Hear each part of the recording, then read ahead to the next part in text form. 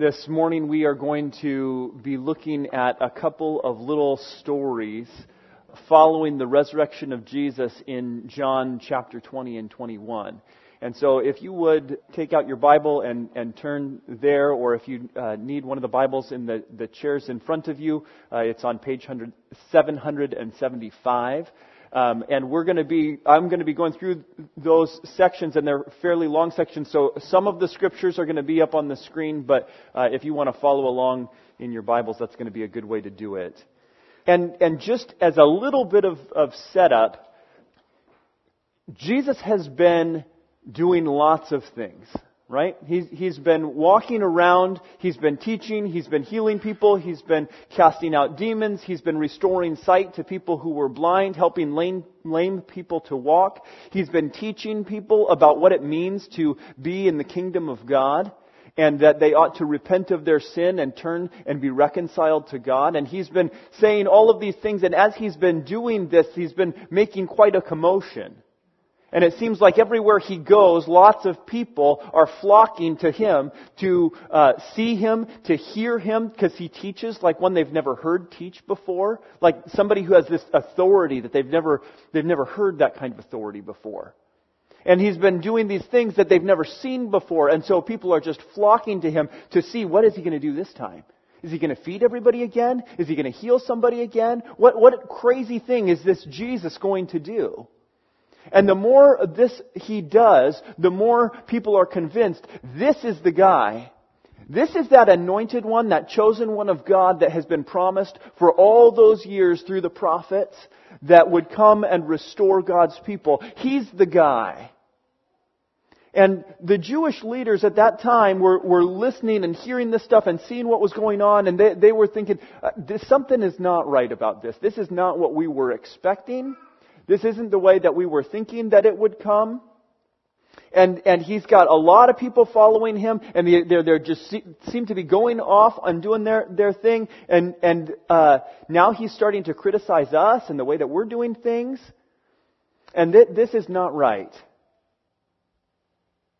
And so they took him and they put him on trial. And they turned him over to the Romans and they said, this guy is claiming to be God. And according to our laws, when someone claims to be God himself who has come, they should die. And the Romans said, what? That's not our business, that's your business. They said, we're not allowed to kill anybody, so you're going to have to do it. And the Romans went, he's just teaching stuff and doing all this stuff. We don't see a problem. We don't think he's done anything wrong. And the leaders of the Jews said, no. He must die. He has claimed to be God. He must die. And when this happened, all of his disciples who'd been following along fled and abandoned him. Because they thought they knew what was going on. They thought this was that anointed one, that chosen one. But now the Jewish leaders have turned against him and have handed him over to the Romans, and the Romans are going to kill him. Now, you know when you're sitting in a movie that you've seen before, but somebody who hasn't seen it before, and you warned them?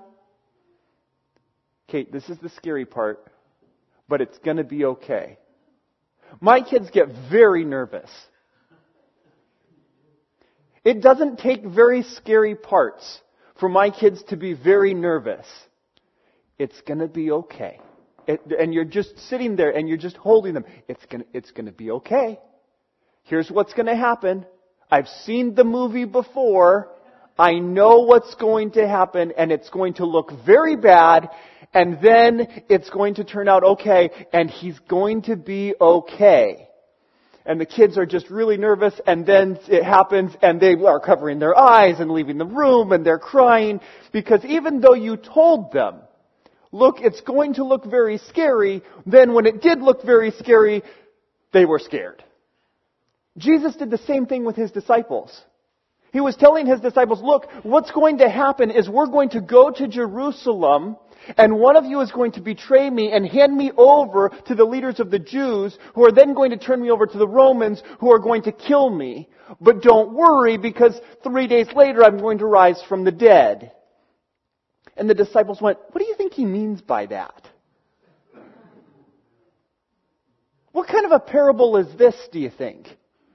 And Jesus went, no, guys, literally, we're going to go into Jerusalem. One of you is going to betray me. They're going to hand me over to the Jews, who are going to hand me over to the Romans, who are going to kill me. But don't worry, because I'm going to rise again from the dead, and then we'll be okay. And the disciples went, yeah, no, that's not how it's going to happen. And Jesus said, yeah, that's how it's going to happen. And they went in, you remember Palm Sunday, they went in celebrating into Jerusalem, everybody singing, Hosanna, blessed is he who comes in the name of the Lord. And the disciples are going, yeah, which of us is going to be at your right hand when you take over this kingdom? And Jesus is going, no, guys, that's not how this is going to go. Because remember with the whole death thing, and they're celebrating, yeah, Jesus is coming! And they're going into Jerusalem, and Jesus goes into Jerusalem, and he looks around the temple, and he criticizes everybody, and he stops them from selling things in the temple, and goes, this is supposed to be a house of prayer. And the Jews get really mad. And then Jesus has the Last Supper with his disciples, and he's telling them, look, right now, this is the time, guys, one of you is going to betray me. And Judas is going, yeah, I'm not real fond of the things that are going on here. And so Judas goes out to betray him, and Jesus is going with the disciples, guys, pray with me because this is about to happen. And they fall asleep because, they don't get it. And they're tired, which I get that. Tired and wanting to sleep. And Jesus is going, okay, it's time, guys. And here comes Judas with the leaders of the Jews and the Roman soldiers, and they come to arrest Jesus, and the disciples are going, it's time to defend Jesus! And they pull out swords, and they're ready to fight, and Jesus goes, no, that's not how this is going to go. And they all ran away. They circle back around, and the women come by later, and they're looking at, they see him crucified on the cross, and they're just going, what is this? Because even though Jesus had told them, look, the scary part is coming, when the scary part came, it was scary. And they thought he was going to be the one who would restore all things, and instead, there he is on the cross, and he's dead. And they take him down, and they put him in the tomb, and they bury him. And that's where we find ourselves right now as we get into John chapter 20. Now, on the first day of the week, Mary Magdalene came to the tomb early while it was still dark, and saw that the stone had been taken away from the tomb. So she ran and went to Simon Peter and the other disciple, the one whom Jesus loved, and said to them, they've taken away the Lord out of the tomb, and we don't know where they've laid him. So Peter went out with the other disciple, and they were going toward the tomb, both of them running together. But the other disciple outran Peter and reached the tomb first. And stooping to look in, he saw the linen cloths lying there, but he did not go in. Then Simon Peter came following him and went into the tomb, and he saw those linen cloths lying there, and the face cloth which had been on Jesus' head, not lying with the other cloths, but folded up in a place by itself. And then the other disciple who reached the tomb first also went in and saw and believed, for as yet they did not understand the scripture that he must rise from the dead. Then the disciples went back to their homes. But Mary stood weeping outside the tomb. But Mary stood weeping outside the tomb. Mary Magdalene, Jesus had been doing his teaching, preaching ministry all around Jerusalem and all around Israel. And somewhere along the way, Mary Magdalene came. Mary Magdalene came along with a whole bunch of others as Jesus was healing all these people and casting out demons and healing the sick. Mary Magdalene came and we're told in other places that he cast 7 demons out of her. That this was a woman in deep darkness, tormented. And when that happened, she became not just one of the crowds who was healed by Jesus and touched by Jesus and impacted by Jesus, but her life was transformed. She'd been in this place of deep, deep darkness. And she'd been set free from that. And now Mary Magdalene followed him everywhere. She may have been a woman of means. It seems that she might have been one of these women that was contributing and providing for the needs of Jesus and the disciples as they were traveling around. And she just followed him. And was so impacted by this man who had changed her life. And now, everything was falling apart again. I mean, can you imagine being in this place of deep darkness and then you find somebody who is helpful, who's kind, who loves you, who sets you free from that deep darkness, and then they're gone again? They abandon you and leave you? I mean, she had followed him and rejoiced with him and provided for him and listened to his teachings, and then she's watched as he was crucified. And she followed along from a distance to see where they would lay him, and so that she could come back and anoint him with perfumes and things. That she was going to prepare for that. They had to wait because of the Sabbath day was the day of rest, but she observed along with a couple of other women where Jesus was laid and then prepared so that she could come back and take care of the body. And she didn't know how she was going to get in because that stone was huge that was closing up the tomb, but somehow she was going to get in there so that she could properly take care of this person who had taken care of her and honor him in his death. And she gets there and the tomb is empty. And she's going, no! It's bad enough that he was gone, but now he's gone and gone. So she goes running to the disciples and says, I don't know where he is.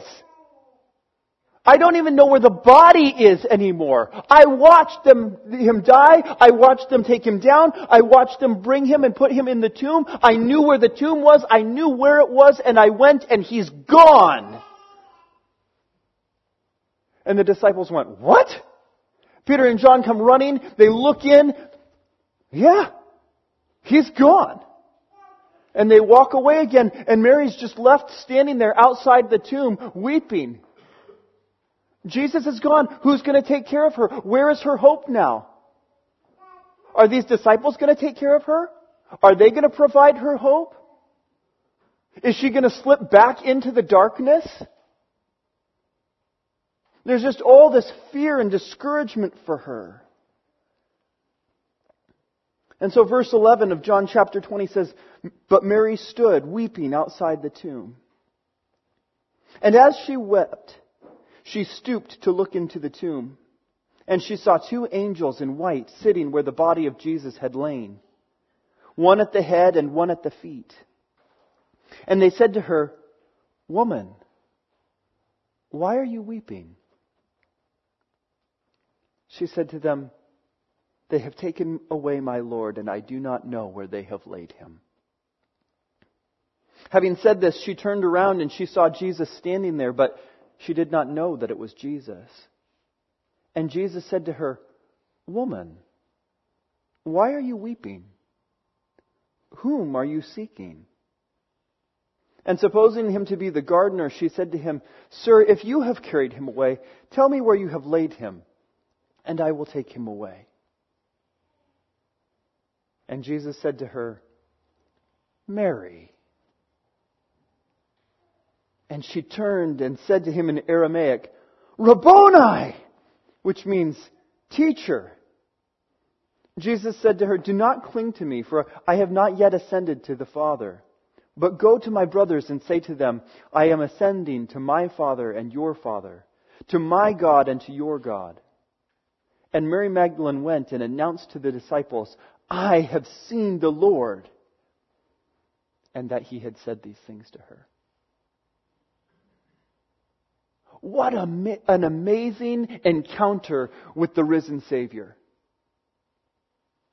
Here was this woman who had been in this place of deep darkness and great discouragement, who had been set free by Jesus and then followed Him and loved Him and was loved by Him. And now, after His death, He has risen again from the dead. And what does He tell her? I love that while she's weeping, the angels are going, "Mary, why are you weeping?" "Because I don't know where my Savior is. I don't know where the Lord is." And she turns and she sees Jesus, and for whatever reason doesn't recognize Him yet. And He says, "Why are you weeping?" And she says, "Because I don't know where my Lord is." And I can just see the delight on His face and the delight on her face as she recognizes Him. And He says, "Mary, I'm right here. I'm right here. Don't you remember? Don't you remember when I told you before what would happen? That we would go to Jerusalem and I would be betrayed and handed over and I would be crucified. And then 3 days later I would rise again from the dead. Don't you remember? Don't you remember the promises that I would never leave you or forsake you? But how I said I had to go to my Father. And in fact, it would be better for you if I left. So don't cling to me even now. Here I am. Here I am. But don't cling to me even now because I have to ascend to my Father." In John chapter 16, Jesus said, I do not say these things to you from the beginning because I was with you, but now I'm going to Him who sent me. And none of you asks me, where are you going? But because I have said these things to you, sorrow has filled your heart. Nevertheless, I tell you the truth. It is to your advantage that I go away. For if I do not go away, the Helper will not come to you. But if I go, I will send Him to you. And when He comes, He will convict the world concerning sin and righteousness and judgment. Concerning sin, because they do not believe in me. Concerning righteousness, because I go to the Father and you will see me no longer. And concerning judgment, because the ruler of this world is judged. What a great promise. Jesus had told them this beforehand when He was telling them, look, I'm going to have to go away for a little while and you won't see me. What He was telling them is, here's what's going to happen. When I go to my Father, then you're going to receive the Holy Spirit. I'm never going to be all the way gone from you.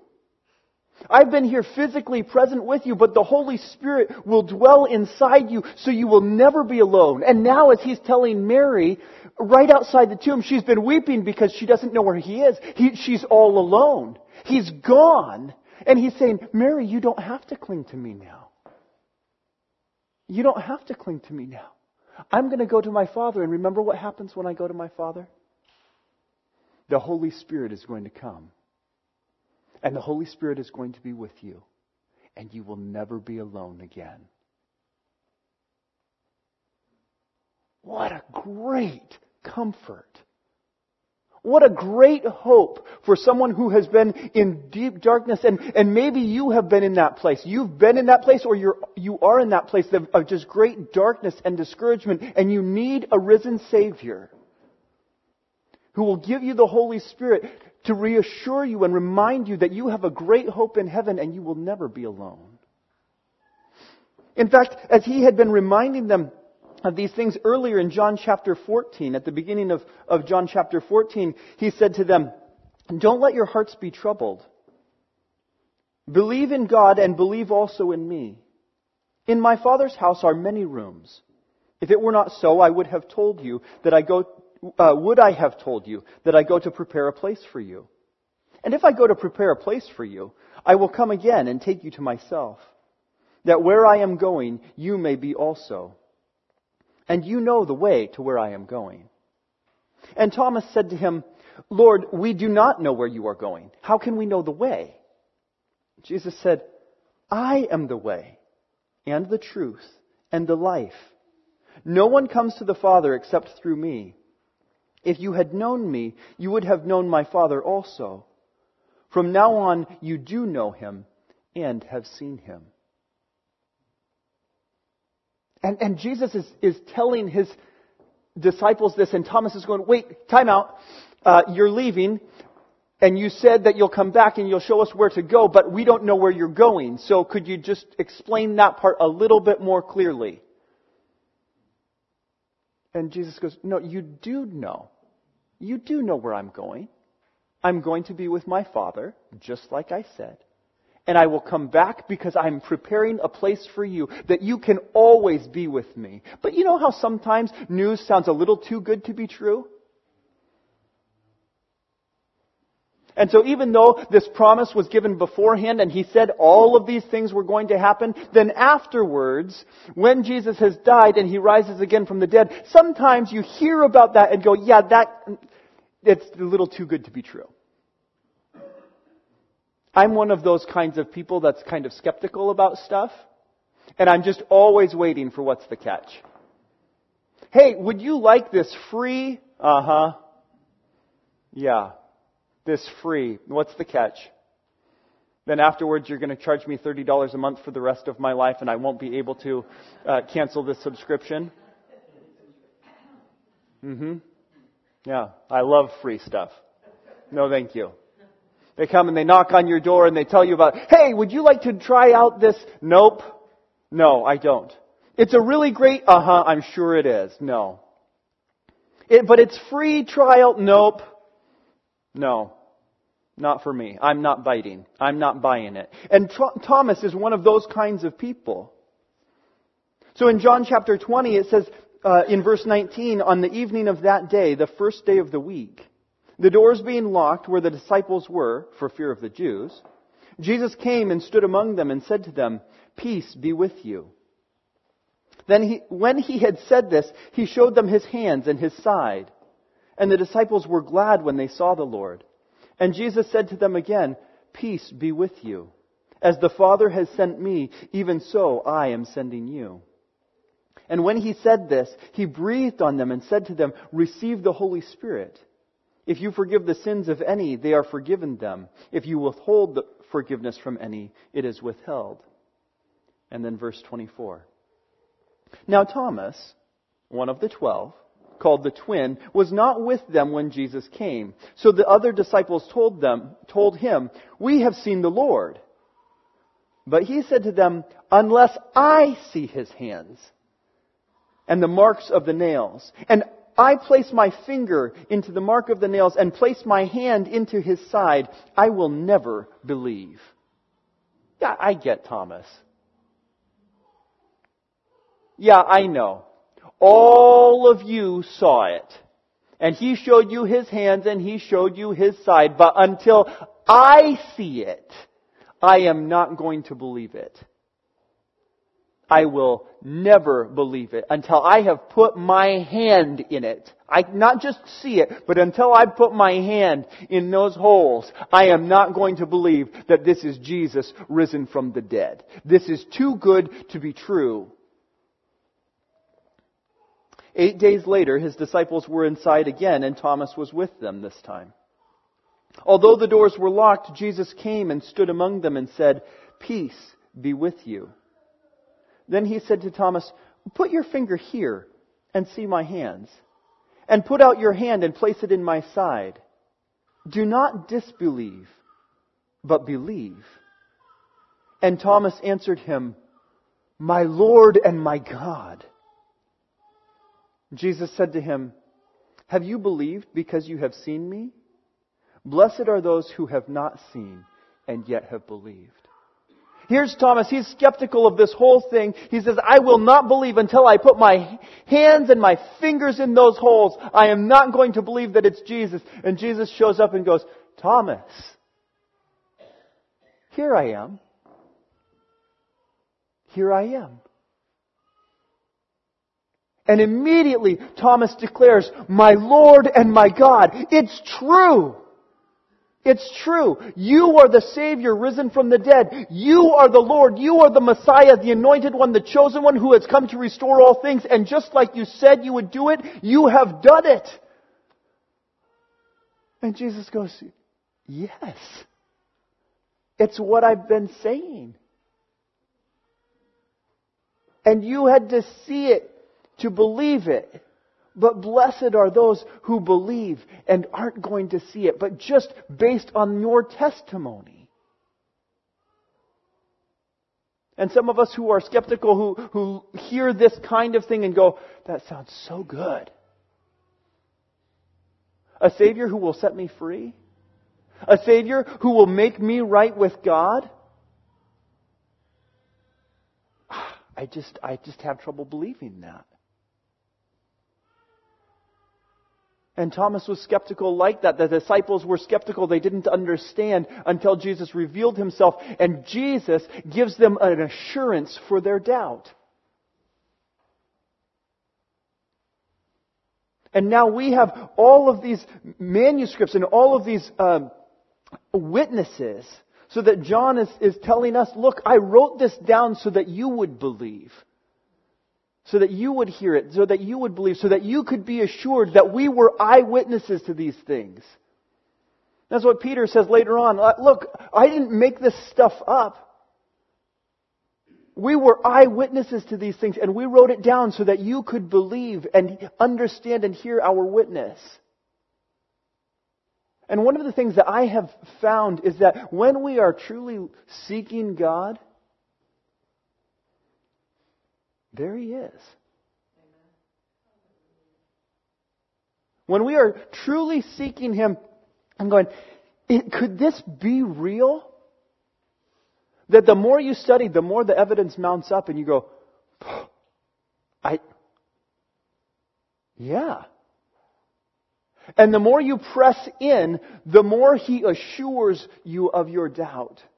So that even when you remember that guy who brought his son and said, can you heal my son? And Jesus said, "Well, yeah, for anybody who believes I can." And the father goes, "I believe, but help my unbelief. That part of me that's having trouble believing, can you help my unbelief?" And Jesus delights in that. To bring assurance of His presence, to bring assurance of who He is, He delights in that. And there are people who are afraid. They're afraid to press into this. They're afraid to study on it and to read it, because what they're afraid of is that, it's going to turn out to be too good to be true. You don't have to be afraid. Because when we are seeking Him, Jesus assures us.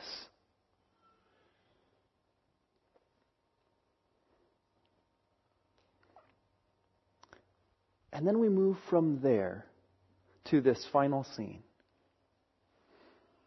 In John chapter 21. And in John chapter 21, the disciples have now seen Jesus and have seen that. But sometimes we still need to be restored. We need a little bit more. And the disciples are still trying to figure out what are they going to do next. Like they've been convinced that Jesus has risen again from the dead, but they don't really know what's next for them. And you remember how they all were there in that upper room and saying, "I'm not going to deny you though, but it won't be me," right? It's not going to be me. And then Jesus said, "Yeah, actually, you're going to abandon me. I mean, one of you is going to betray me, but you're all going to abandon me." And the disciples went, but not me. I mean, even if everybody else falls away, I'm going to stay with you till the very end. Even if I have to die with you, I will be with you. All those disciples were saying the same thing. I mean, Peter gets a bad rap because we remember him saying it the most. Just so emphatically. "Even if I must die with you, I will never betray you. I will never deny you. I will never abandon you. To the death." And then along come the soldiers to take Jesus away. And they're ready to do battle and go to the death. And Jesus goes, no, guys, that's not how this is going to go. And so they flee. They all just flee. I mean, Peter hangs in for a little bit longer than the others. He trails behind and finds himself nearby as he's watching the trial happen. But then he also distances himself. So they're like, hey, you were with Jesus. Nope, I wasn't. And they're like, no, we saw you. You were in the garden. You were swinging a sword, I'm pretty sure. You were with Jesus. Nope, I wasn't. But your accent gives you away. Like, you know, somebody from Texas coming up here, and you're like, you're with them. No, I'm not with them. Yeah, you're from Texas just like them. No, y'all, I ain't. That's what's going on with Peter. His accent is giving him away. But he's emphatic. Nope, absolutely not. And then that rooster crows and he goes, oh. And he weeps. And now Jesus is back and Peter's going, but I failed so bad. I was so convinced that I was going to be there to the end, and I was so emphatic that I was going to be Jesus' right-hand man, and I failed. Jesus told me ahead of time I was going to, and I totally blew it. And so they're out, and the disciples are like, what do you want to do? And Peter goes, let's go fishing. The only thing I'm good at is fishing. And so they go out in the boat, and it turns out they're not so good at fishing either. Because they caught no fish all night long. Net in the water, pull it up, nothing. Net in the water, pull it up, nothing. Net in the water, pull it up, nothing. All night long. Until suddenly somebody coming on the seashore goes, hey children, did you catch any fish? No. Try putting the net on the other side of the boat. Okay, stranger, we'll take the net. No fish. Fish! And John turns to Peter and goes, that's the Lord. It was a joke. That's the Lord. And Peter goes, oh! Puts on his coat, jumps in the water, swims to shore. I don't know why he needed his coat first, but that's what it says happened. Swims to shore, and there's Jesus. Verse 8, the other disciples came in the boat dragging the net full of fish, for they were not far off from the land, but only about 100 yards off. When they got out on the land, they saw a charcoal fire in place with fish laid out on it and bread. And Jesus said to them, bring some of the fish that you've caught. So Simon Peter went aboard and hauled the net ashore full of large fish, 153 of them. And although there were so many, the net was not torn. And Jesus said to them, come and have breakfast. Now none of the disciples dared to ask him, who are you? Because they knew it was the Lord. Jesus came and took the bread and gave it to them, and so with the fish. And this was now the third time that Jesus was revealed to the disciples after he was raised from the dead. So here comes Peter. Just like that first time when Jesus calls to them and says, hey, have you caught any fish? Come follow me and I'll make you fishers of men. Just like that last time that he broke bread with them, now they're sitting for breakfast and he's breaking bread with them. Just like that night that he denied Jesus, he was standing and warming himself by a charcoal fire. There he is right now warming himself by a charcoal fire, having breakfast with Jesus. And when they had finished breakfast, verse 15, when they had finished breakfast, Jesus said to Simon Peter, Simon, son of John, do you love me more than these? He said to him, yes, Lord, you know that I love you. He said to him, feed my lambs. He said to him a second time, Simon, son of John, do you love me? And he said to him, Yes, Lord, you know that I love you. He said to him, Tend my sheep. And then he said to him a third time, Simon, son of John, do you love me? And Peter was grieved because he said to them this third time, Do you love me? And he said to him, Lord, you know everything. You know that I love you. Jesus said to him, Feed my sheep. Truly, truly, I say to you that when you were young, you used to dress yourself and walk wherever you wanted. But when you are old, you will stretch out your hands, and another will dress you and carry you to where you do not want to go. This he said to show by what kind of death he was to glorify God. And after saying this, he said to him, Follow me. Peter, do you love me? Peter's going, Yeah, Lord, I love you. I'm so sorry. But I do love you. Peter, do you love me? Yes, Lord. Yes, I love you. Peter, do you really love me? And that third time, just like 3 denials. Surely you were with him. Nope, I don't know him. You had to have been with him. Nope, wasn't. I don't even know what you're talking about. You have to have known him. You're from the same town. I do not know the man. 3 denials. Now 3 confessions. Lord, you know everything. And you know that I love you. And he says, Peter, just like you said you would be with me to death, you're going to have the same kind of death as I had. And it's not going to be pleasant. But follow me. There are times when we've been in that place of darkness and then we've been restored and we have that hope. There are times when it just seems too good to be true and we have trouble believing and we have these doubts that need to be assured. But sometimes we just feel like big fat failures.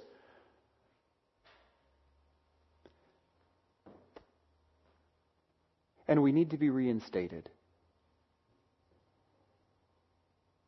Reconciled. And that's what Jesus provides. This risen Savior says, look, I know you failed. But do you love me? Then follow me. If you love me, then follow me. And I want you to know that whether you are in one of those places or somewhere else, that Jesus is calling you to follow Him. And what an amazing risen Savior we have. Who first died on the cross for our sins so that we could be reconciled with God. But then comes and provides for us exactly the kind of hope and reassurance and restoration that we need. Because that is the kind of God that He is. And John tells us at the end of chapter 20, right after Thomas's confession, my Lord and my God. In John chapter 20 verse 30 it says, Now Jesus did many other signs in the presence of the disciples, which are not written in this book. But these are written so that you may believe that Jesus is the Christ, the Son of God, and that by believing you may have life in His name. That's why these things were written for us. John says, you wouldn't even believe all of the stuff that I saw while I walked with Jesus. If I wrote down all of the stories that I know about Jesus, I don't even know that there are enough books in all the world to write down all the stories that I have about Jesus. But I wrote these ones down so that you could believe that Jesus is that chosen one of God, the Son of God. And that when you believe, you might have life in His name. And so my invitation to you this morning is that you can rejoice in that with us. Whether you have believed this for most of your life, and you're just rejoicing this morning, or you have believed it, but have felt like you have failed the Lord, like you did believe, but then you failed and you don't know, could you be restored? Or whether you've never believed this before and you're just wondering, is this too good to be true? I invite you to come and see and believe all that Jesus has done and follow Him. Let's pray. Our Father in heaven, we are grateful to have a Savior who loves us so much that He would die for us. That He would die on the cross for our sin, to take the punishment that we deserved. That He would do this willingly and lovingly, even while being abandoned by His closest friends.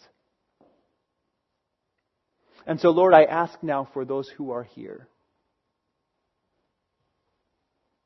those who are in a place of darkness and who are struggling, those who are confused and doubting, those who feel like they have failed and need to be restored. Lord, I pray that You would do that. And I pray that the more that they press in and the more that they read and the more that they delight and praise You, the more You would fill them with the assurance of Your presence through the Holy Spirit, that they might be filled with Your love. And we pray this in Your name. Amen.